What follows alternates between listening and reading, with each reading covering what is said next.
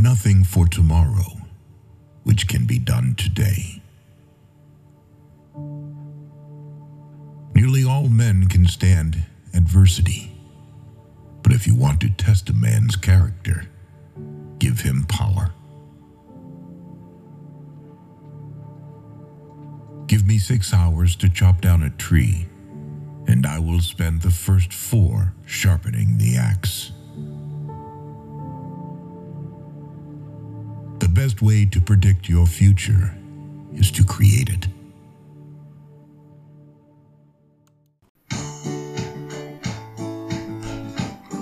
Hello everyone, and it's that time again. Welcome to the Sydney St. James Show. We sure appreciate you dropping in.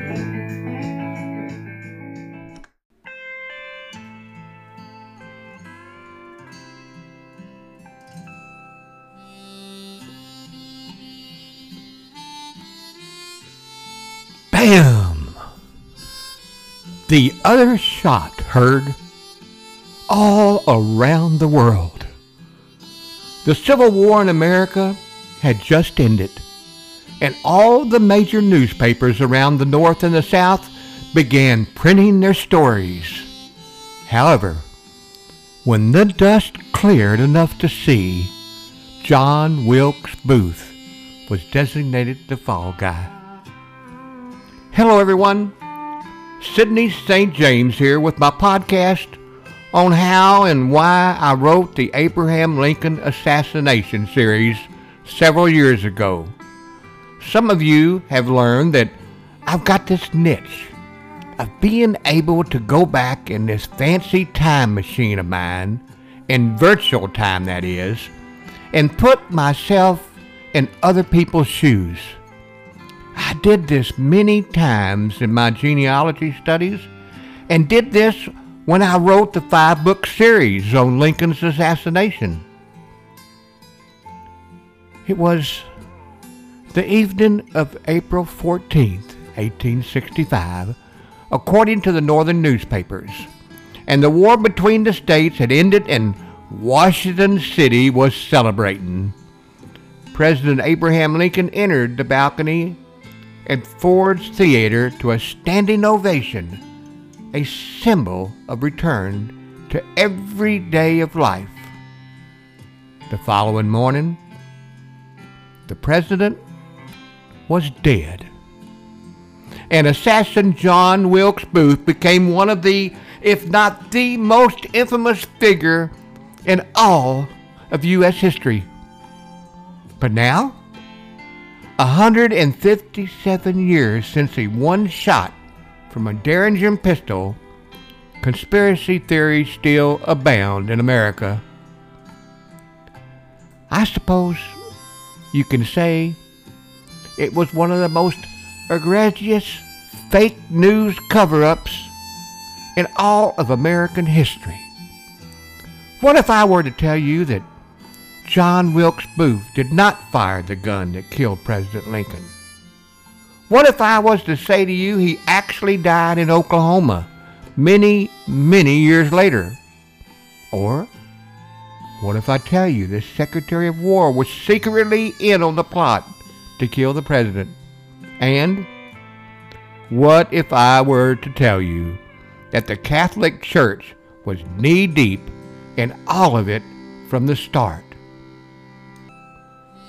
All these questions come from writing from the actual court transcripts and autopsy reports and other items of interest in a 5-book series, the Lincoln Assassination series. Since going to college in my early days, I've been a historian. Still a historian.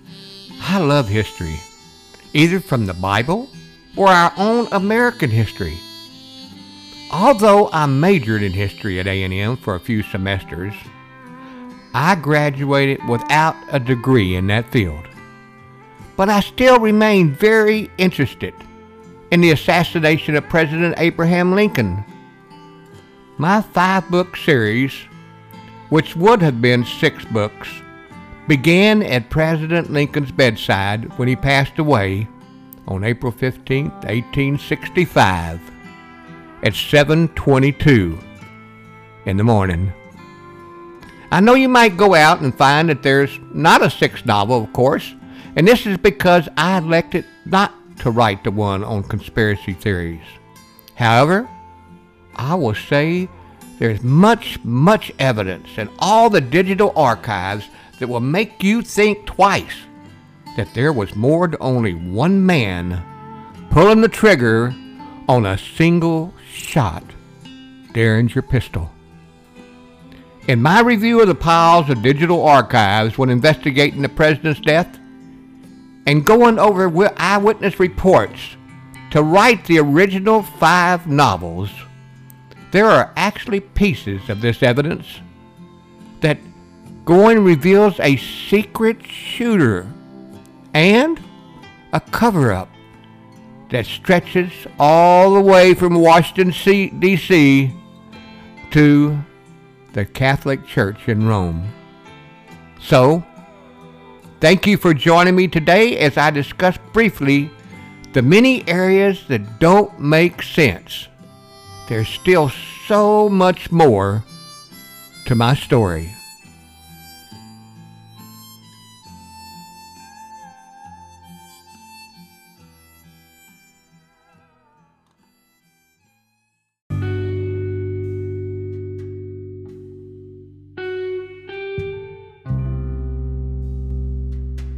Let me ask you something. Does it make any logic for an actor who I compare in my deductions to Elvis Presley in 1957, acting alone, to come to assassinate President Lincoln with a single shot Derringer? Why not a pistol that holds 6 bullets instead of 1, just in case the first one missed? Why not at least 2 guns? And the pistol, of course, that he used, John Wilkes Booth, only had 1 bullet. An hour after Lincoln arrived at the Ford's Theater, the play hit its climax. Bam! A gunshot rang out through the building. The entire theater began ransacking the president's box, looking for a small piece of history. However, the gun used to kill Lincoln was not discovered until a few hours afterward. It was definitely a trampled crime scene, so to speak.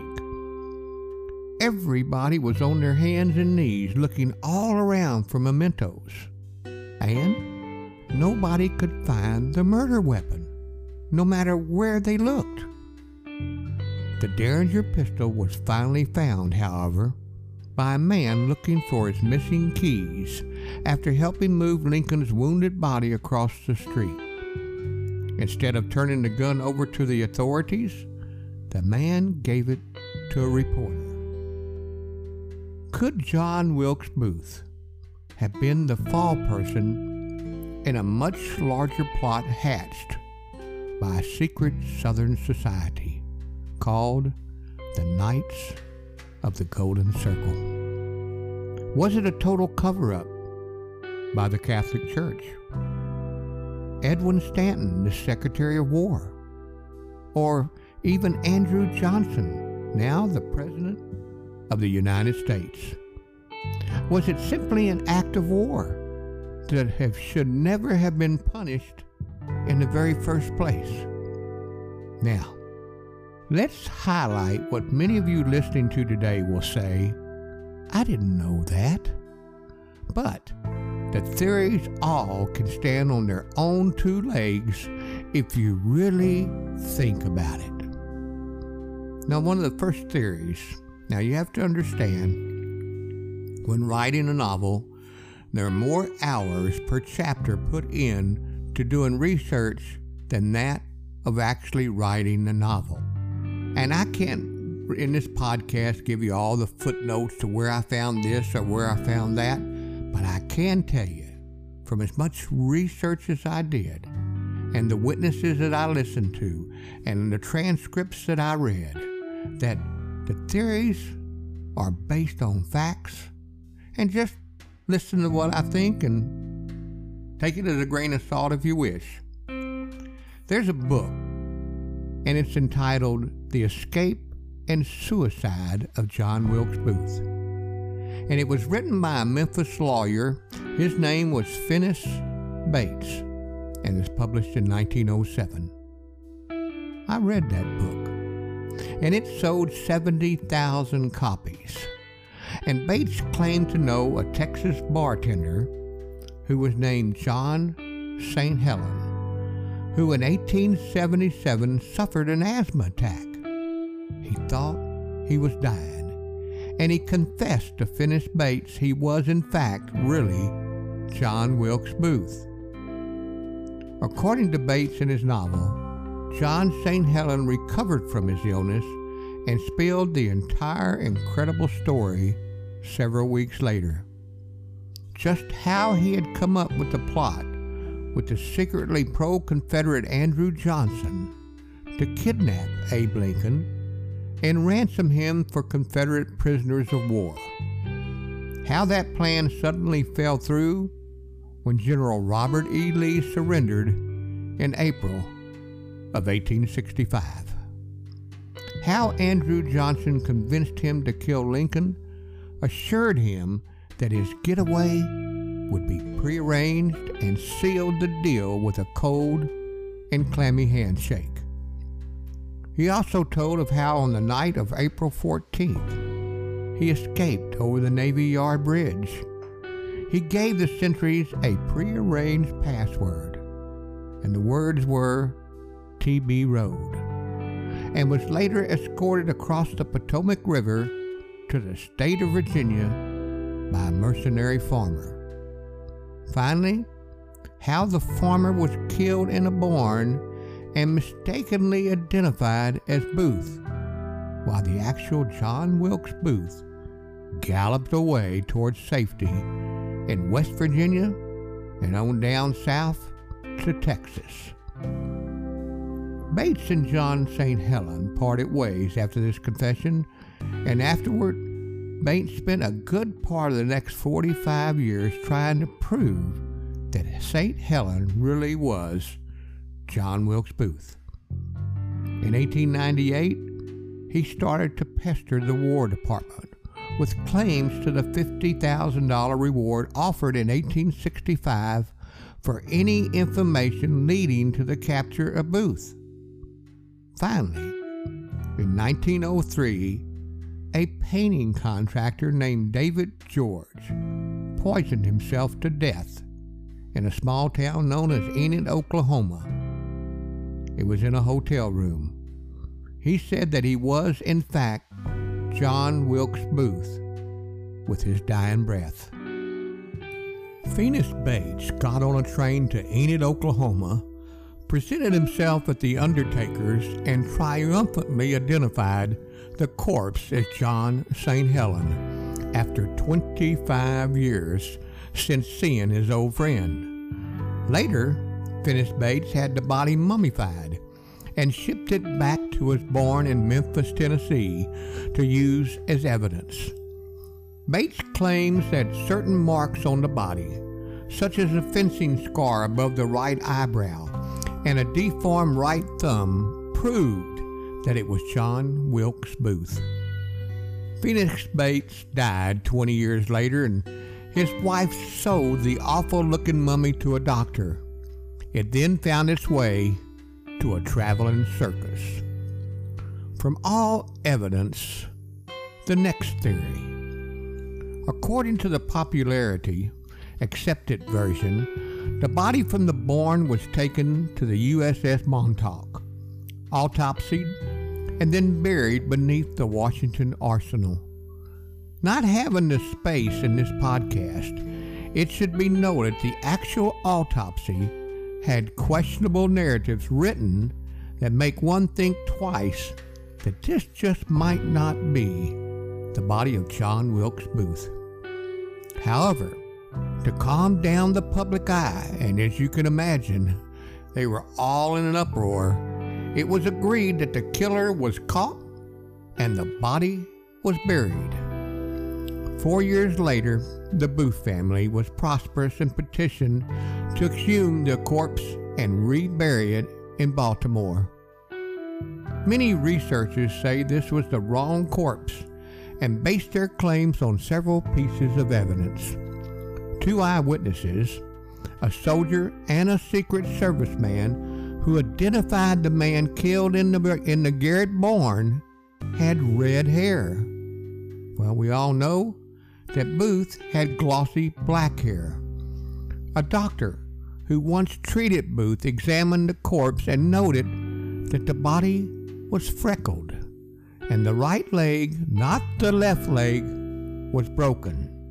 There was a man in 1877 who called himself John St. Helen, near death on his sickbed, confessed to his lawyer in Granbury, Texas, that he was in fact John Wilkes Booth, and that the soldiers that day at the barn had killed a man by the name of Ruddy, who, for undisclosed reasons, carried Booth's diary buried deep in his pocket.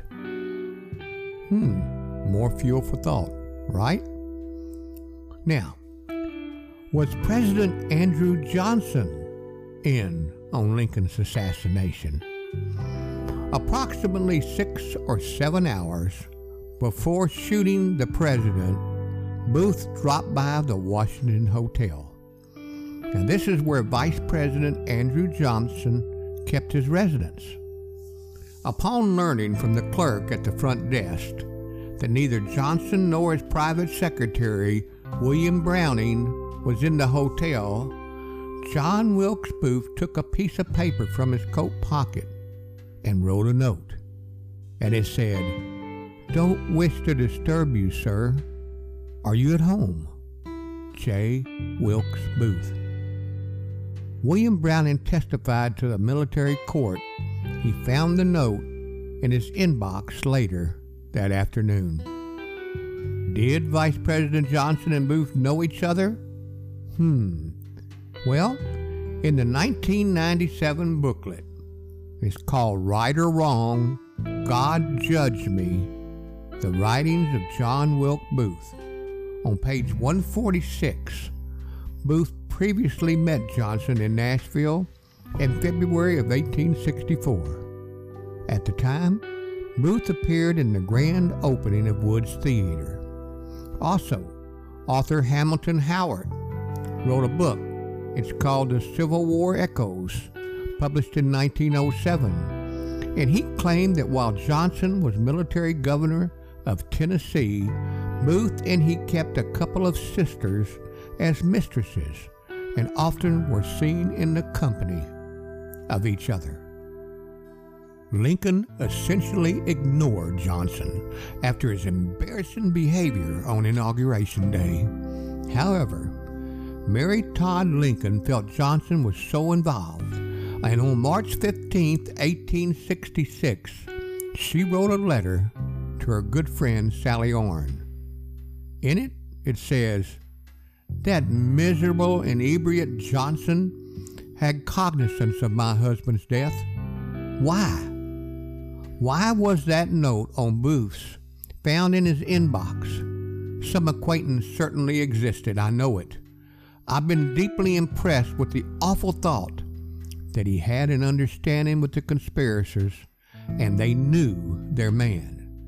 As sure as you and I live, my friend, Andrew Johnson definitely had something to do with all of this." Some members of Congress thought Johnson was involved big time, and a special assassination committee was established to investigate the evidence linking Andrew Johnson to Abe Lincoln's death. The committee never found anything unusual, yet some Americans believed Johnson was somehow involved with Booth continued for many years. Now the big one, was the Catholic Church behind the actual assassination of Abraham Lincoln? In 1886, a priest named Charles Chinnaguy wrote a book called 50 Years in the Church of Rome.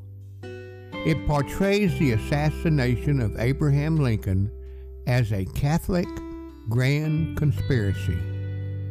Chinagui maintains Jefferson Davis had offered $1 million if someone would kill the author of the bloodshed. Chinagui wrote that the money could be provided, but it was the Jesuits by themselves who could pick the assassins. They could train them and show them a great crown of glory in heaven. John Wilkes Booth was the tool of the Jesuits. He was corrupted and supposedly directed by the Vatican itself. In the year 1906, Chinagui said, "The President, Abraham Lincoln, was killed by the priest and the Jesuits of Rome." In the year of 1856, Lincoln defended Chinagui in court. And then Chinagui quarreled with his bishop and was sued for slander by one of the bishop's friends. A morals charge was involved. And then the case was heard in May of 1856 in Urbana, Illinois. Lincoln arranged for a settlement, but Chinagui interpreted the settlement as a victory over the church. He felt that some Jesuits held Lincoln responsible for that settlement. Then, in 1897, Thomas M. Harris, a member of the 1865 Military Commission, wrote a book entitled with the title of Rome's Responsibility for the Assassination of Abraham Lincoln. There are many other books that strongly point at Rome and the Vatican's responsibility for Lincoln's death. In all the bloody history in the past for the papacy, perhaps in no one particular man, as in Abe Lincoln, was there concentrated such a ton of reasons for his assassination by the system. From all that I researched when writing this 5-book series, most American Catholics favored slavery, and they also opposed Lincoln in the 1860s. The totalitarian papacy considered Lincoln a significant enemy, and that the church for centuries had been associated in numerous instances with the forcible removal of heads of state, whom it condemned. Enough said. Now, for another fact. Was the Secretary of War, Edwin Stanton, involved in the murder of Abraham Lincoln? I wrote my novel based on the facts, and one could easily see something fishy with the diary that was taken off of the man killed in the barn. It's like a lot of research and a lot of study and mystery books that I write. If you follow the money, you can find clues to who's guilty and who's not. Well, I did just that. And out of all the theories from my research I uncovered, this one, that Secretary of War Edwin Stanton was most definitely directly involved in Lincoln's death, is right up there as being a real possibility. Stanton was against Lincoln's calm Reconstruction policies and wanted him out of the office so a more radical Reconstructionist policy could be employed. On the assassination day, Ulysses S. Grant, now get this, because the war is over now, right, was expected to attend as a part of the celebration process, Our American Cousin, the play that was playing at Ford's Theater with the Lincolns. The military guards who protected him, if Grant had attended, would have never allowed Booth to enter the state box at Ford's Theater. In reading the public record material, Grant's refusal of the Lincoln's theater invitation was due to an order given by Edwin Stanton to change his plans for that one evening. Now, I can't prove of any of this that I'm talking about. This is all theory. That's why it's called a conspiracy theory. But however, my theory is this, that Grant's absence left Lincoln completely, now get this, completely unprotected. Stanton was also alleged to have known conspirators were meeting at Mary Surratt's boarding house, and that he refused to release from duty Major Thomas Eckert after Lincoln specifically asked for him as a bodyguard. Stanton falsely stated that Eckert had vital work to attend to at the War Department's telegraph office. Oh, with the war not officially over, this to me is very surprising that Stanton took off any protection for the president that one particular night. Furthermore, I would like to make my case against Stanton by examining a series of events that followed John Wilkes Booth's single shot from his Derringer. Nearly every move Stanton made can be seen as suspicious, and each move contained an ulterior motive. Among these was that they did not alert the security at the one particular Navy Yard bridge, just one, over which Booth and Davy Harrell escaped.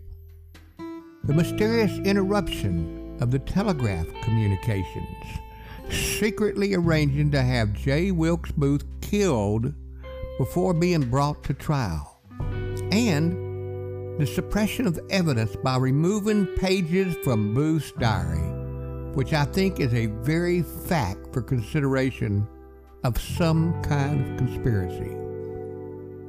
In Theodore Roscoe's book, The Web of Conspiracy, which was written in 1959, he also found Stanton's behavior very suspect. Other high government officials were also implicated. Ray Neff discovered further evidence against Stanton, who located cipher messages supposedly written in 1868 by Lafayette Baker, director of the National Detective Police, that implicated himself, the Secretary of War, and many others, including several congressmen.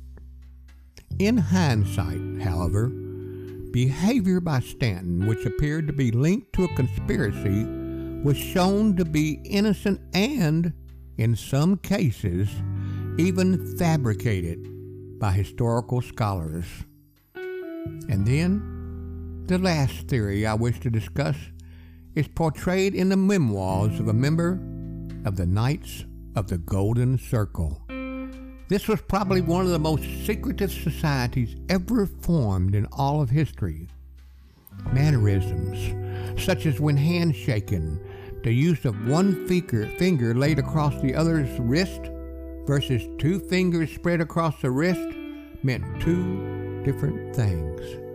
They were a powerful organization, put many plots into action, and succeeded in doing so. So what do you think?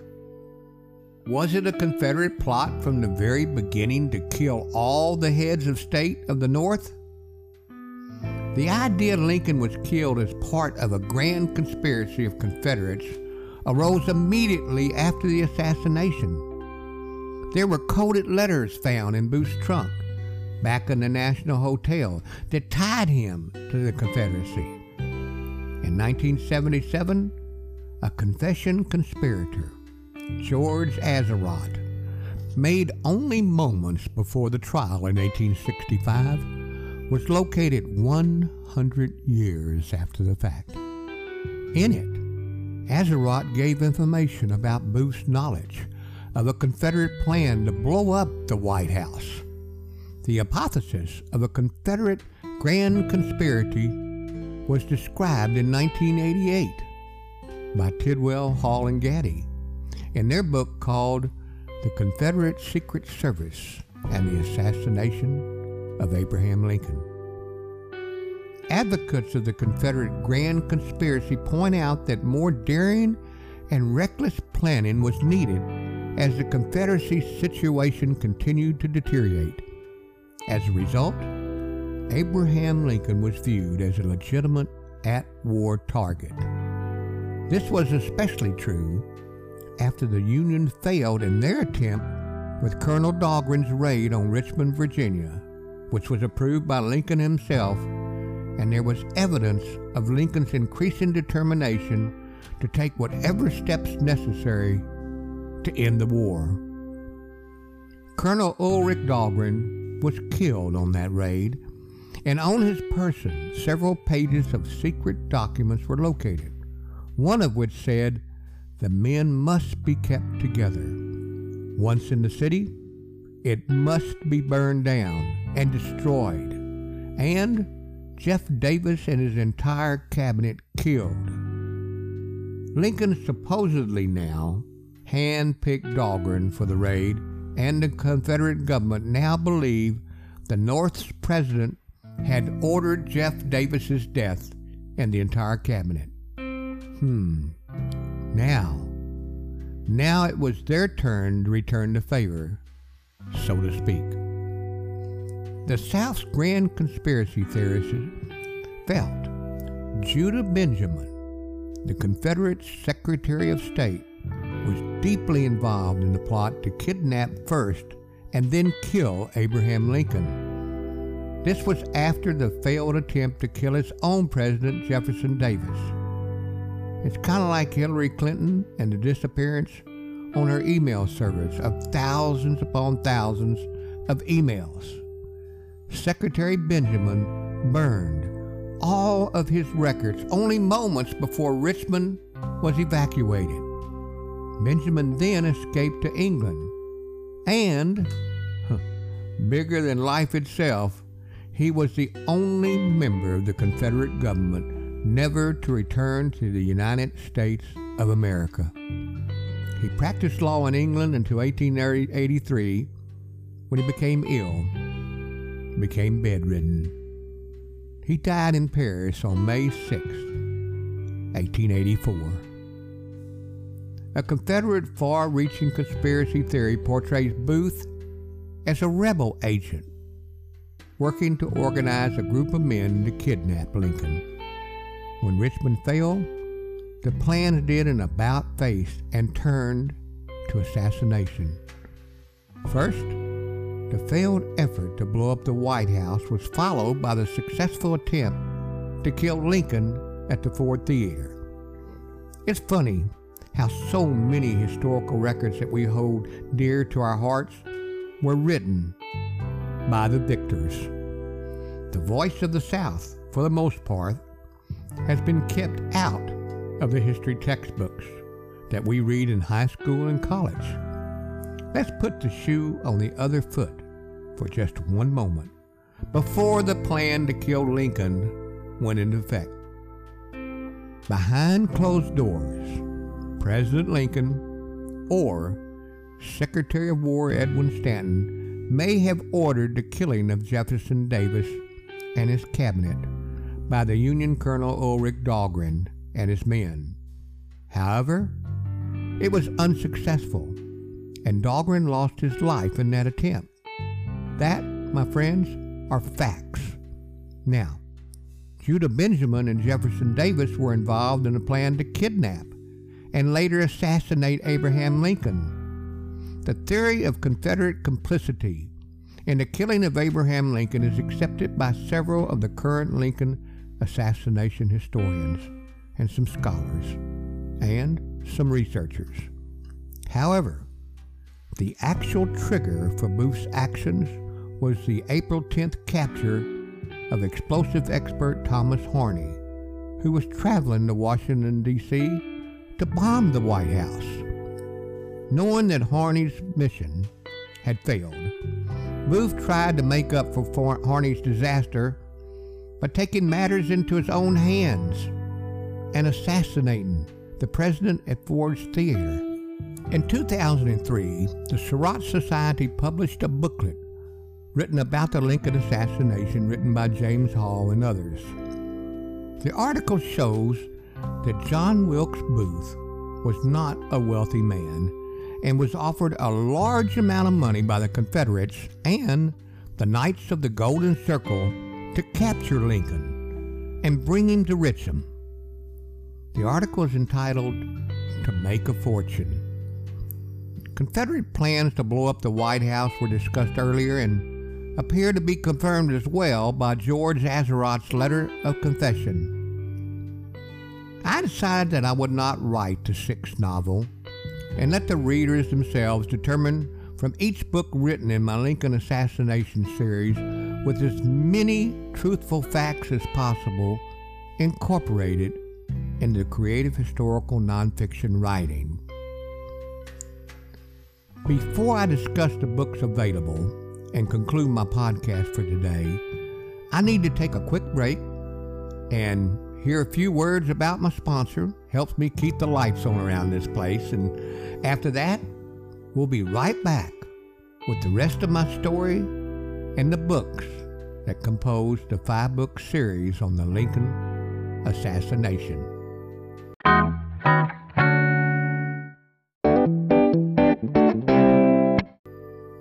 Well, we're back for the rest of my story. Book 1 in my series is called The Lost Cause. The assassination of Abraham Lincoln on April 14, 1865, and his death at 7:22 a.m. on April 15th are covered in this first novel. His funeral train back home is narrated along with the ending punishment phase of the conspirators. Much of the life of Jefferson Davis is brought to life as well, including how the United States didn't fly a flag at half-mast honoring him.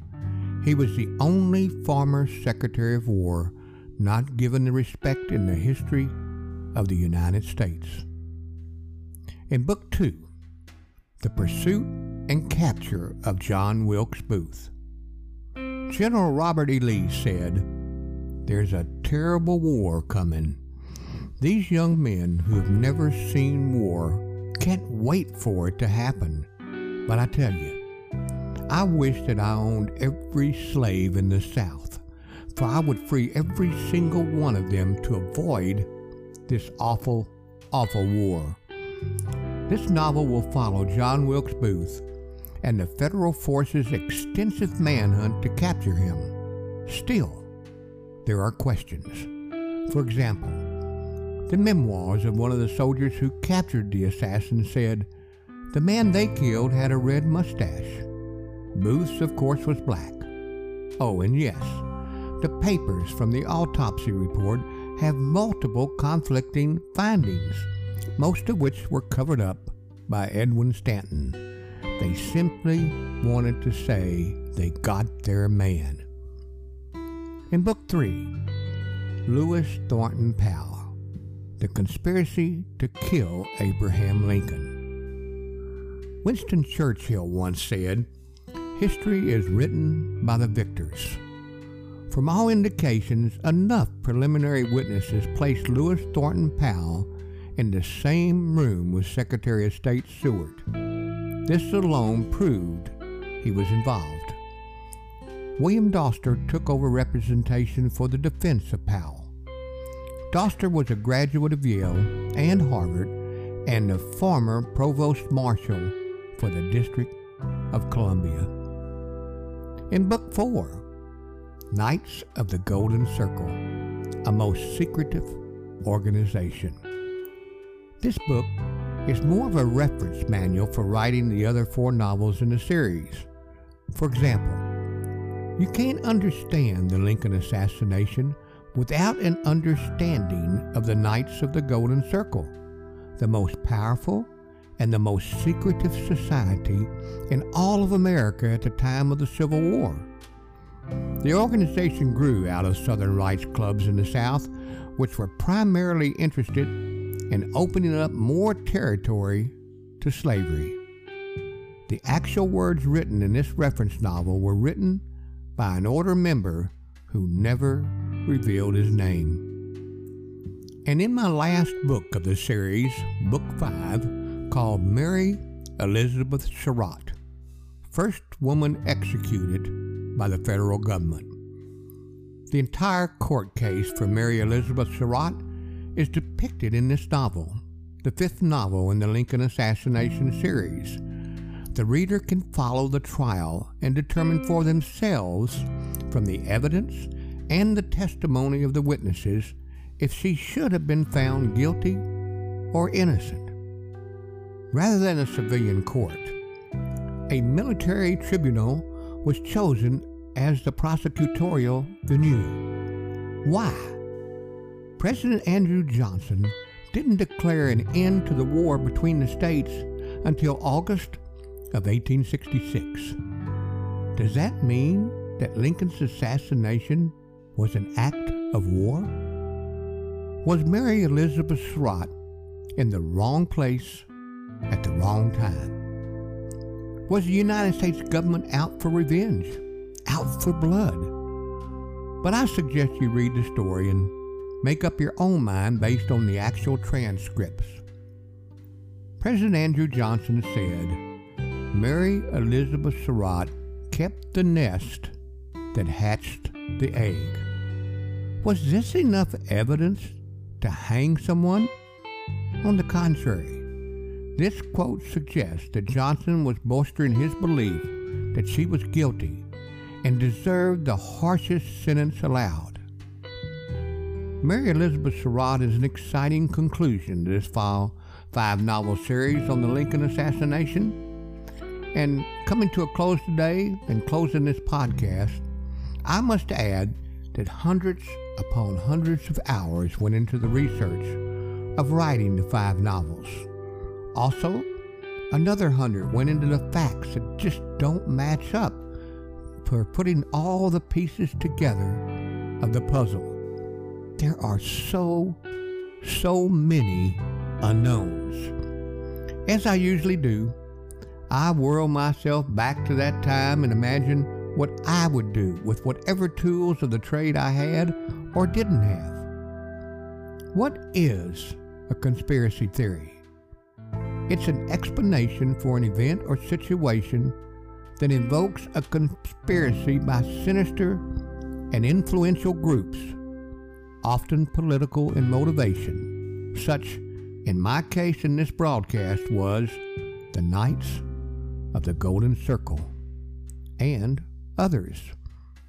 The term, however, has a negative connotation, implying that the appeal to a conspiracy is based on prejudice or insufficient evidence. A conspiracy theory isn't the same thing as the simple word conspiracy. It refers to a hypothesized conspiracy with specific characteristics, such as an opposition to the mainstream consensus among people, such as myself, who have looked over stacks and stacks of documents from the Civil War period to evaluate its accuracy. Well, I hope you've enjoyed some fuel for thought in my podcast today. If you wish to learn more, the 5-book series is available through any bookstores worldwide or online. Before I depart this podcast, however, I'd like to ask you to either take the surveys that you see associated with it or leave a voicemail message by clicking on the blue voicemail tab at the beginning, or leave a review or share this pod page with someone else that you think might be interested. And, as always, I really would like to thank you for stopping by today. I love all my listeners out there and all those across the pond and the more that are joining. So until next time, see you later, alligator.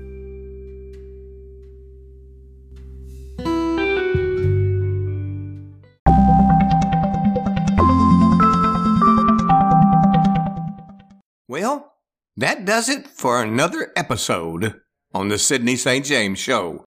I want to thank everyone for listening and everyone for dropping by today. Also, I'd like to ask you, if you haven't already done so, be sure to click the follow button.